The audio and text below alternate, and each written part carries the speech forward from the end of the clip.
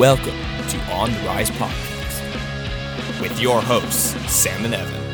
Hello and welcome to On the Rise Podcast. My name is Sam Donzik alongside my co-host Evan Brown. We're going to start in the MLB today regarding George Springer, who's been diagnosed with a mild concussion. The team is hoping he will be medically cleared to return early next week. How does this affect the Astros lineup? Because I know they do have a backup in Jake Marisnick. How does, he only has really, he's a solid backup, but only really has 9 home runs and 61 hits through 257 at-bats. What are your thoughts on that injury there, and how does that affect their lineup? First of all, that was a scary injury. You see all these players making incredible catches, running into the wall and stuff like that, but you can never see all the time the repercussions of that. And this shows it can be dangerous running into those walls at high speeds, right? People don't really understand. People when they watch the catches, they're like, "Wow, that was such a good catch on they watch on Sportsnet or TSN or in the TSN Sportsnet Top 10 and stuff like that." But they don't realize the repercussions of running into those walls because some of those they're hard fences. They're not a soft padding maybe how Kevin Pillar is making all the catches in the Blue Jays. It's a soft padding. Sometimes it's a hard fence, Yeah. So I think and definitely even those catches Kevin Pillar made, the diving ones especially, you're just landing on flat ground. You're basically flopping onto concrete. That hurts. That does not feel good on your body. And sometimes it can knock the wind out of you. Sometimes it could it can have major repercussions. You can break an arm maybe, depending on how you land. It's all dependent on how you land, right? If you land in an awkward way, then you're done for, right? It's all it's because so many players practice this nowadays, where they're taking fly balls and almost preparing for those preparing for impact. Almost they're learning how to make it so that they don't get hurt, right? It's basically you're a stuntman almost, because how in the movies and stuff like that, they practice how to do stunt falls and how to prepare their body to how to land properly. That's why they practice that. That's why they practice catching those balls and stuff, making those diving catches, because a lot of times when they go make that diving catch into the back wall, or even it's reaching out and you're reaching out you land on your arm or your elbow wrong, and it's a tough injury to watch, and especially so I think it doesn't really it does affect their Astros line, the Astros lineup in a way, but I don't think it takes a big chunk out of it, because I do say Jake Marisnick as a solid backup for them in the outfield as well. They do have maybe not the backup numbers on regards to the home runs and the hits and the at bats and the on base percentages, but it's in the outfield. It's not a big. He's played with them for a couple loss, seasons now. Mm-hmm. They know what to expect of him. He's the reason that's the reason they have him, in case one of their big guys goes down. He's their backup, and he's going to be a solid backup. I'm concerned, though, to see how long George Springer is out for.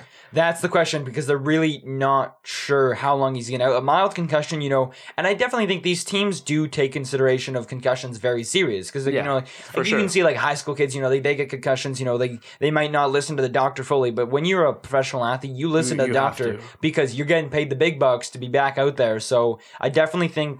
And I don't think they're going to rush him. That'd be the worst thing I think a team could do. For sure. And they're not going to rush him. Especially when the playoffs coming up. Right, yeah. They want to make sure that he's going to be properly prepared to return. So it's definitely interesting that to say in return possibly early next week. That could be Monday, Tuesday, Wednesday, maybe around then. But I still, even if he is medically cleared I don't think he's not going to be 100%. He doesn't play right away. No. There's no way they'd risk with the star caliber talent that he has. Right. There's no way they're going to risk that, especially how young he is. He's a really young player, so that could concussions can affect you for the rest of your life, right? Concussions, no, and I think the thing with concussions as well, once you have one, you're more prone to more. Exactly. So I think when you have even if it's a mild concussion, let's say he comes out, let's say it's late October, they're in the playoffs, whatever it is, ALCS, or whatever it is, they're in even some World series. Yeah, World Series, whatever, and he goes to make a diving catch, and he maybe makes a light hit to the wall, but because he's had that mild concussion, and maybe they come and he came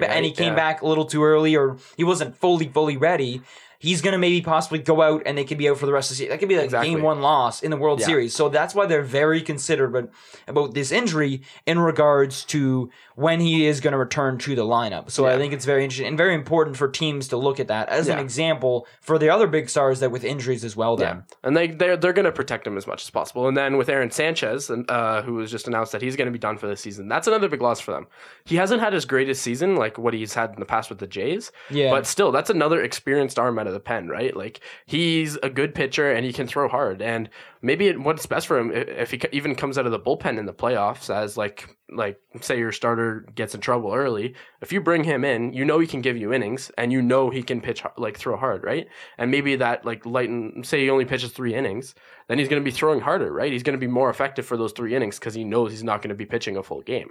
So I think that like hopefully the Astros can like minimize the amount of time that they're like out, or that George Springer's out. Yeah, definitely. But like as long as they don't lose him for the rest of the playoffs and make sure that he's okay before he comes back, that's what's going to be key. Yeah, they want to make sure that he's going to be medically cleared and also physically, like not like medically is like, you know, obviously like a doctor's going to take it like, yeah, he looks good, you know, but he has to say it. I think that like that's the big thing with injuries in regards to player. A lot of times the doctor might say, yeah, he's medically cleared because the team owners, you know, coming at him. Like not saying it's always the case, but sometimes I feel like that is the case where like the owner or the GM's like, hey, tell him he's medically cleared because we need him back in the playoffs. Like exactly. we need him back in, like especially with other sports, especially more in football really is the big thing, but in baseball it's not so much. But I feel like they really want to be careful with this injury based on the fact of the repercussions the ripple effect that it could have in the future. Yeah, especially with the playoffs coming up soon.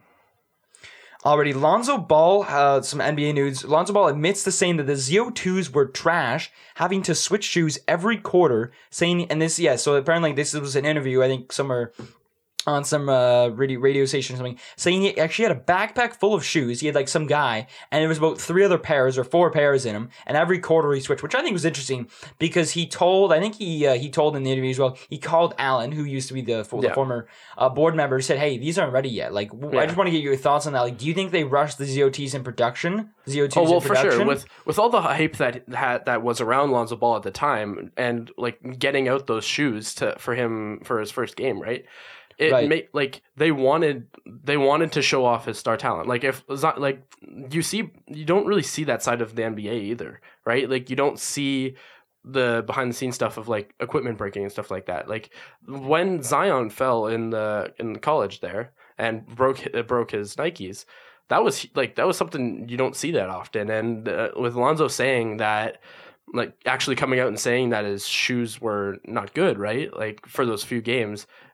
In first production, the people that bought them were like, "Whoa, what?" Exactly, right? Like maybe they realized the same thing, but it's just not good marketing for your own signature. Yeah. Like you're the player of the signature shoe saying, "Yeah, my shoes are trash." Like basically, they rushed him in production and stuff like that. Because of course, and the thing that he said in his interview as well is that he wasn't just going to switch. You know, like he had all this hype and he had to wear them. He had to fight through the pain.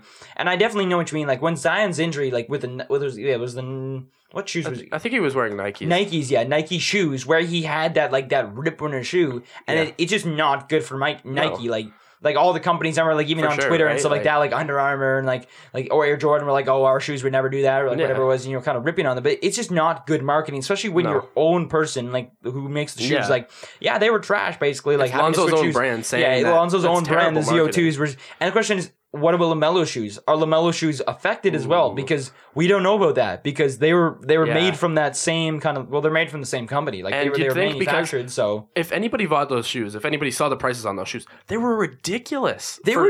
It was ridiculous for a pair of shoes. Air Jordans weren't even that much. What was it, like $500 for those things? Ain't no more than that. Like Lonzo and LaMelo's, both shoes are really expensive, and like you can get a signed. I'm pretty sure I saw that for $1,300. You can get a signed pair. Yeah, $1,300 was the signed pair. In a special shiny case, which I thought was hilarious. I'm like, if you're an idiot that buys that, I'm like, that's just a waste of money. Like $1,300, like maybe if it was like a signed Air Jordan like 11s, that'd be like worth it. But like ZO2s, like signed that, like especially because you don't know what Lonzo can turn out to. Like everybody had concerns going into his season, correct? Because he's not the best shooter, and you can there's always that possibility of a bust, right? So why would anybody buy that in his rookie season, right? Like you're making huge bets that he's going to become the greatest player of all time, basically, to get any sort of resale value on that shoe. Now, on that topic, Zion Williamson has been looking at getting a signature shoe for the 2020 All-Star Game early as the 2020 All-Star Game. The question is, does this news story breaking out affect Air Jordan's topic, like obviously it's a different whole different, you know, Air Jordan has like really quality shoes and they're probably not going to like have an issue. But it's going to be interesting, like, in the fact that maybe possibly Air Jordan is going to be considered about the quality and that they're going to make sure that this shoe is properly built. For sure. Like, to 100% Air Jordan quality. Yeah. And another thing is that, like, the fact that those shoes were breaking, that's dangerous, right?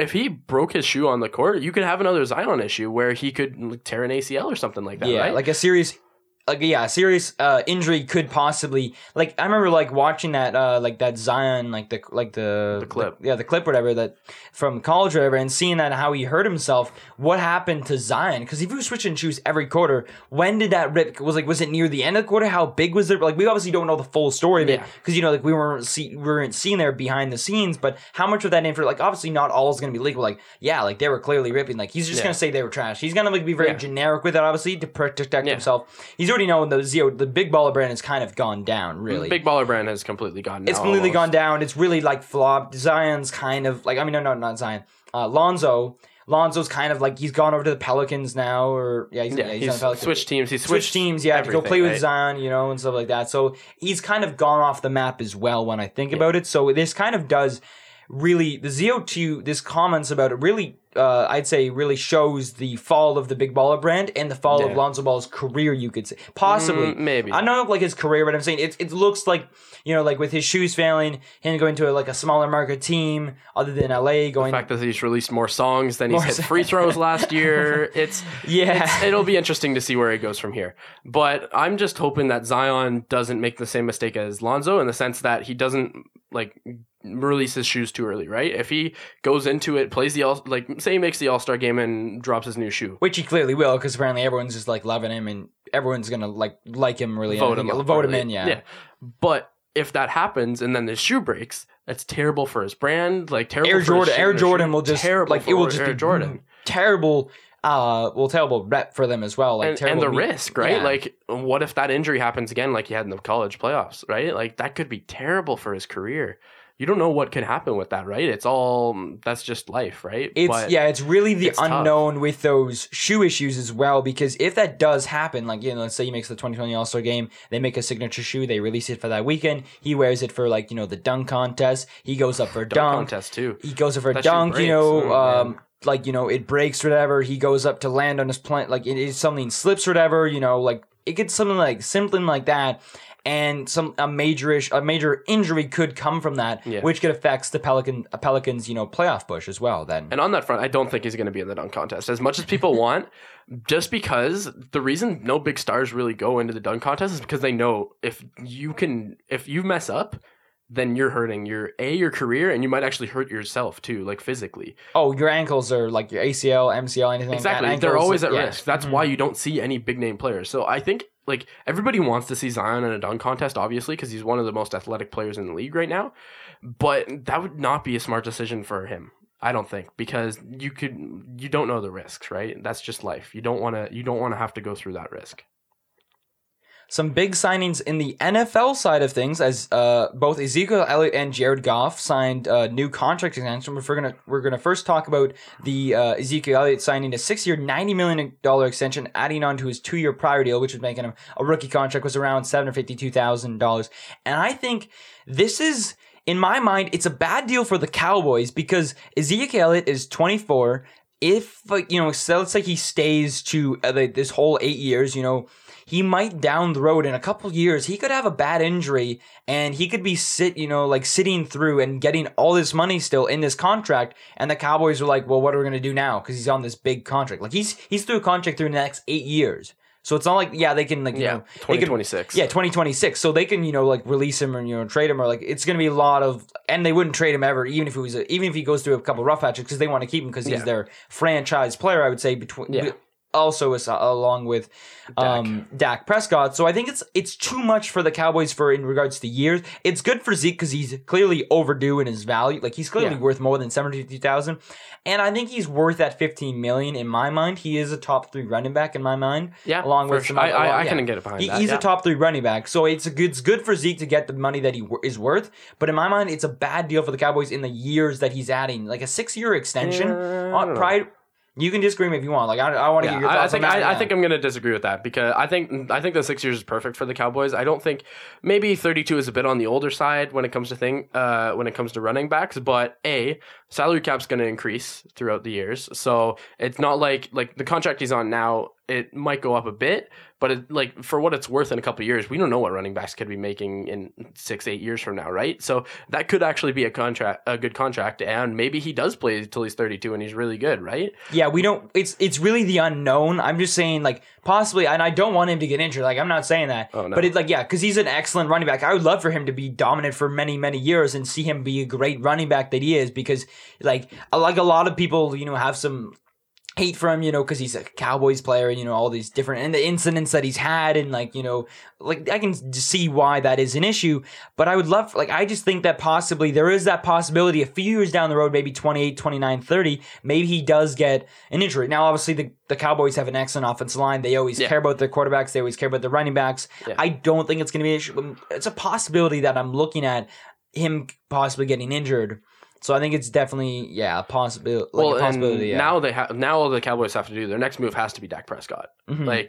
That's the biggest question mark now. They did re-sign Lane Collins for I think a couple of years, and another it was like a $50 million extension as well. So they re-signed their left tackle Lane Collins, which is good to protect the quarterback.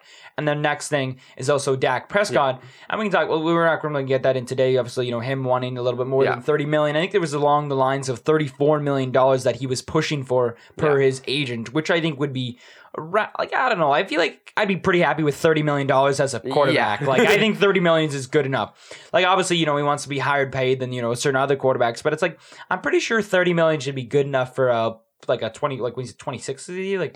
He's young. Yeah, he's a young quarterback. I don't think more than that.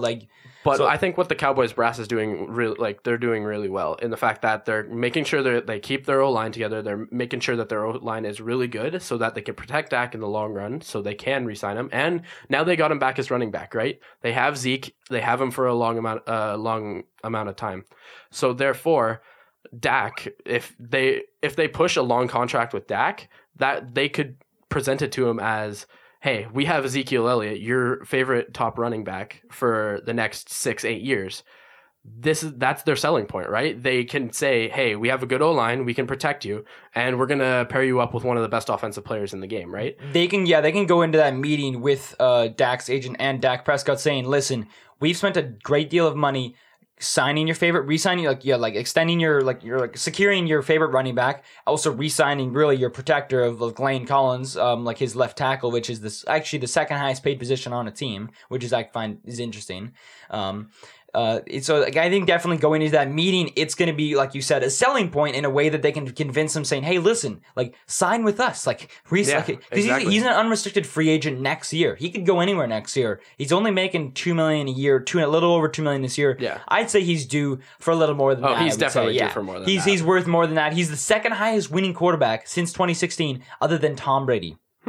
Mm-hmm. Second most wins. Second most wins other than Tom Brady. I'm pretty sure. I was released from it was CBS Sports or something like that. Released it, and I found that pretty interesting. I was that's it, because they had that really good breakout season where they went 12-4 or 13-3 or whatever, and they were top of the NFC and stuff like that. And then of course they got beat by the Eagles. Was it? I think it was the Eagles. They got shocked by the Eagles. Yeah. So I think he's definitely in regards to that topic, he is worth a long-term deal because I definitely think he's going to stay healthy behind that good O-line. Then Dak is currently 26. So he's 26. If they sign him for roughly the same amount of time as Zeke, that's going to be huge for them. If they he's going to be the same age, 31, 32, around that age. Exactly. If they can get him for a long period of time, then they have their top quarterback and their top running back paired together with one of the better O-lines in the league. Through the next 8 years, yeah. Exactly. That's huge for the Cowboys in the future. And I think their defense will only continue to get better because once they have that offensive locked up, then they can focus on the other side of things and winning the championship at some point. Talking about quarterbacks in general, Jared Goff signed a 4-year, $134 million extension, locking him through the 2024 season. I like this extension because Jared Goff is a really solid quarterback. Yeah. He made it to the Super Bowl. He only scored 3 points. People did say, he sort of choked in the Super Bowl, and I'd say, I could say that, but I feel like it was a big team loss, really. Like, it was like everyone played crappy in the Super. Like, it was a 13-3 score. Like, maybe if it was like a higher scoring game, he threw away the game, then I would say. But I think he wouldn't choked in the Super. Like, Tom Brady didn't play that well either. So when you compare that to him, I think he's a very good young quarterback that is worth this money. And I just want to hear your thoughts on it as well. I think, this contract is really good for the Rams. I think now that they have him and Todd Gurley for the next few years, I think that's going to be a really good duo for the Rams. And it's going to be interesting to see what they can do. I think they can make it back to the Super Bowl again at some point and maybe push for that title again. And like the interesting thing I found about this contract is this contract now makes Goff tied for the third most paid quarterback behind Aaron Rodgers and Russell Wilson and Ben Roethlisberger. Mm-hmm. Those are some pretty big names out there, and those are some pretty high contracts. So that puts him with one of elite company, you could say. Elite company, I would say, definitely when you look at how much money he's making and, the success that he's had. The rookie season was tough. We all looked at that. Yeah. And we kind of looked at that like, we weren't really sure because it's like Jeff Fisher clearly was not the system, was not the right system. And a lot of people do say he's a system quarterback. And what that basically means is, he relies on the coach to basically tell him everything. Like, he doesn't really have a pure talent, which I think would be wrong because, it's a quarterback coach league. Exactly. So how good Tom Brady's an excellent quarterback, and I definitely think he'd be really good, but what would be the difference if he didn't have Bill Belichick? Because Bill Belichick is a mastermind. Like, I know he would still be as good, but I don't think he would have 6 Super Bowls. Maybe he would, I would say 3. For sure. I would say 3 Super Bowl rings. Yeah. But that's what I mean, right? So it's a quarterback coach league. So when you have an excellent coach, you can have an excellent quarterback who's going to do well because the coach is helping them. Yes, you have the talent, but I think with a quarterback coach lead, you need a good coach and a good system to help run your offense because that's just how the NFL is these days. And it's working well for them. In the past 2 years, the Rams have gone 24-7 when Goff's a starter. Yeah. That's big. That shows that he can win for them. And when you look at maybe he didn't have success in the Super Bowl, he still got them there. That was his whole thing. He got them to that. That was the hump that he had to get over, the bump. I mean, the bump he had to get over is getting to the Super Bowl. Playing Tom Brady was the big thing, really. Yeah, and Tom Brady's not going to be around forever. So maybe they say, maybe Tom Brady's Jared Goff's kryptonite, which makes no sense.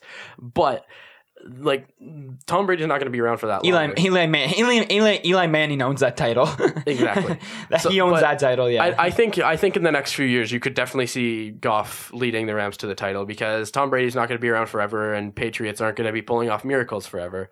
So I think that the Rams have that one of the better chances now that they have Goff locked up for the next 4 years. I would say in the next few years, I would definitely see a Patrick Mahomes, Jared Goff. I would love to see a Super Bowl. That would be an amazing Super Bowl, and I definitely see that in the next, I would say 2 years or so, that could be a possibility. 2 young, high-paid, athletic, really athletic, and exciting quarterbacks. Really exciting quarterbacks to watch as well. Then, it's just really exciting for them to watch and the things they do. Like, of course, Patrick Mahomes with that left-handed throw and the no-look throw and all those things. Yeah. Young quarterbacks are where it's going towards. Yeah. When you look at it, Lamar Jackson, Jared Goff, especially, and then of course Patrick Mahomes as Dak Prescott. Young quarterbacks are coming into this league. Even Russell Wilson's a little older. He's been in the league for a little while since 2012, but he's still a fairly young quarterback. He is still fairly young. Compared to obviously Ben Roethlisberger, Tom Brady, and some older quarterbacks Alex Smith, And I think you could see Lamar Jackson too being one, as you said, being one of those guys that is an athletic quarterback that can run the ball himself really well, right? When you think of Patrick Mahomes and Lamar Jackson, you see them as really athletic superstars. You can see them at even Kyler Murray. He's a multi-sport athlete, right? You can see that the quarterback dynamic in the league right now is you need quarterbacks that are athletic, who can move out of the pocket and who can run it themselves sometimes, right? You need that dynamacy with your quarterbacks, with your young quarterbacks, which I think is where the league is going. Already switching over now to the NHL. Clayton Keller signed an 8-year total of $57.2 million contract. It was around $7,150,000 per year. Now, does this set the market for restricted free agents? Because we know Mitch Marner is still a restricted free agent, and he's not a big as name as Mitch Marner. But does this set the market, or is this still kind of a smaller? He signed for that much, but I feel like Mitch Marner doesn't really set that. Until Mitch Marner signs, he sets the market. Would you agree with me on that? He's going to set the market. I think maybe this Clayton Keller signing kind of starts the first domino. I think maybe maybe you see Marner. Kyle Dubas has said that he's trying to get Marner pushed before training camp. So you could see Marner in the next week, which I would be really happy about if they did. A lot of Leaf fans would be as well, yeah. I think that this is just the first stepping stone. I think that this kind of is the tipping point. I think they'll see that Clayton Keller is the first RFA who's signed a major deal. I think maybe not Marner, but somebody a bit better than Clayton Keller can kind of move forward from that and go, okay, I'm a bit better than Clayton Keller, so maybe I can get a bit more than him. Like 8-9 million, or exactly. even 10 million. So I would agree with you. I wouldn't say, like I said, it doesn't really set the market, but it's more like, it would be more of like, it'd be like if you were to throw like a stone into like a river, and it'd be like the first ripple. It'd be like the first ripple, and then the second and the third, and maybe Mitch Marner's domino. Yeah, the first domino, like you said, the first marker of saying, okay, this is where Clayton Keller is. I'm a little bit better than Clayton Keller, but I'm not as good as Mitch Marner, so I can kind of find, like obviously Mitch Marner hasn't said, but you can kind of see where Mitch Marner fits in there. He's clearly the end of that domino pile. Yeah, like or Braden Point, whoever. Braden Point, they're near the end, but then of course you got these middlemen, you would say, who are around maybe 8, 9, 10, 11, like that market, I'd say. So it wouldn't set it, but it definitely starts the conversations of thinking, and I'd say it speeds up them as well, saying, okay, this guy signed, maybe we should start looking at what these other guys are like, what are restricted free agents. Yeah, maybe like Matthew Tkachuk or Zach Werenski, who maybe they're a bit better than Clayton Keller, but not as good as those high end guys. Say, okay, I can make a bit more than him. Say they go for an 8.5 contract, something like that, right? Yeah, like they can go into that meeting now and they have sort of like a starting point. There's a base level of about 7,150,000, and then there's a max of maybe I'd say 12 million for top players, really. Yeah. For so that'll that set up, age, So you have that range of 7 to 5, really, where that is. So I find that interesting. That'll set up the 8/8 contracts, which could be coming for Besser. Who knows, right? Like, we can kind of base it off of that for now, for going for Clayton Keller, but we don't really know what the ceiling is for these guys. We hope it's low because we know what guys like Mitch Marner and Braden Point could get. Like, some of these guys may not have 12.5 like Connor McDavid, but they still should be up there. They're top young talents, right? But I don't know. Clayton Keller is certainly a start, I think. I think this starts the restricted free agent market, and I think this kind of leads toward bigger things. And like I said, I think Kyle Dubas is doing a great job with the Leafs, and I think he's going to kind of start, like, this signing may not like help his case entirely on pushing towards Mitch Marner, but I think this kind of sets a basis like, okay, we can see this as the floor. We can see this as maybe the minimum we can get for Marner, which there's no way Marner would ever sign that deal, but it starts the market, right? So now you can see, maybe Mitch Marner's a $3 million more plus player than Clayton Keller is. Say he makes $3 million more than what Clayton Keller is. He's like a 10.1 or 10.2 exactly, million, right? They can kind of match it off that right now. And I think that, like, of course we'll see how all the dominoes fall is really what I'm trying to say. Like, you still have, there's so many different RFAs still out there too, right? You have even Provorov, Travis Konechny, Mikko Rantanen, Brock Besser. It's just one Patrick of the Laine. Many dominoes, really. Like, if you were to set up a pile, like, there's a number of players, a number of restricted free agents that are all kind of domino tiles, right? And Clayton Keller is kind of the end, and then like the start of it, maybe Mitch Marner and obviously Braden Point's the end of it, and you have all these guys that are just waiting for them to domino effect. And I think Mitch Marner might be the last guy. Or the Leafs might say, okay, I think we can figure out a deal. Like, he's clearly, he's probably like, we've got something to work with, a base to work with, and maybe we can, find something in the 11 or 12 or maybe 10 and a half, around that region would be a good contract for Mitch Marner then. Now, CapFriendly.com says there's 22 RFAs still yet to be signed. A lot of players, a lot of different teams. Training camps start in the next week and a half. Yeah. How many of them do you think will be ready for training camp? How many will be signed before training camp? How many do I think will be signed? Like, just a guess? Out of 22.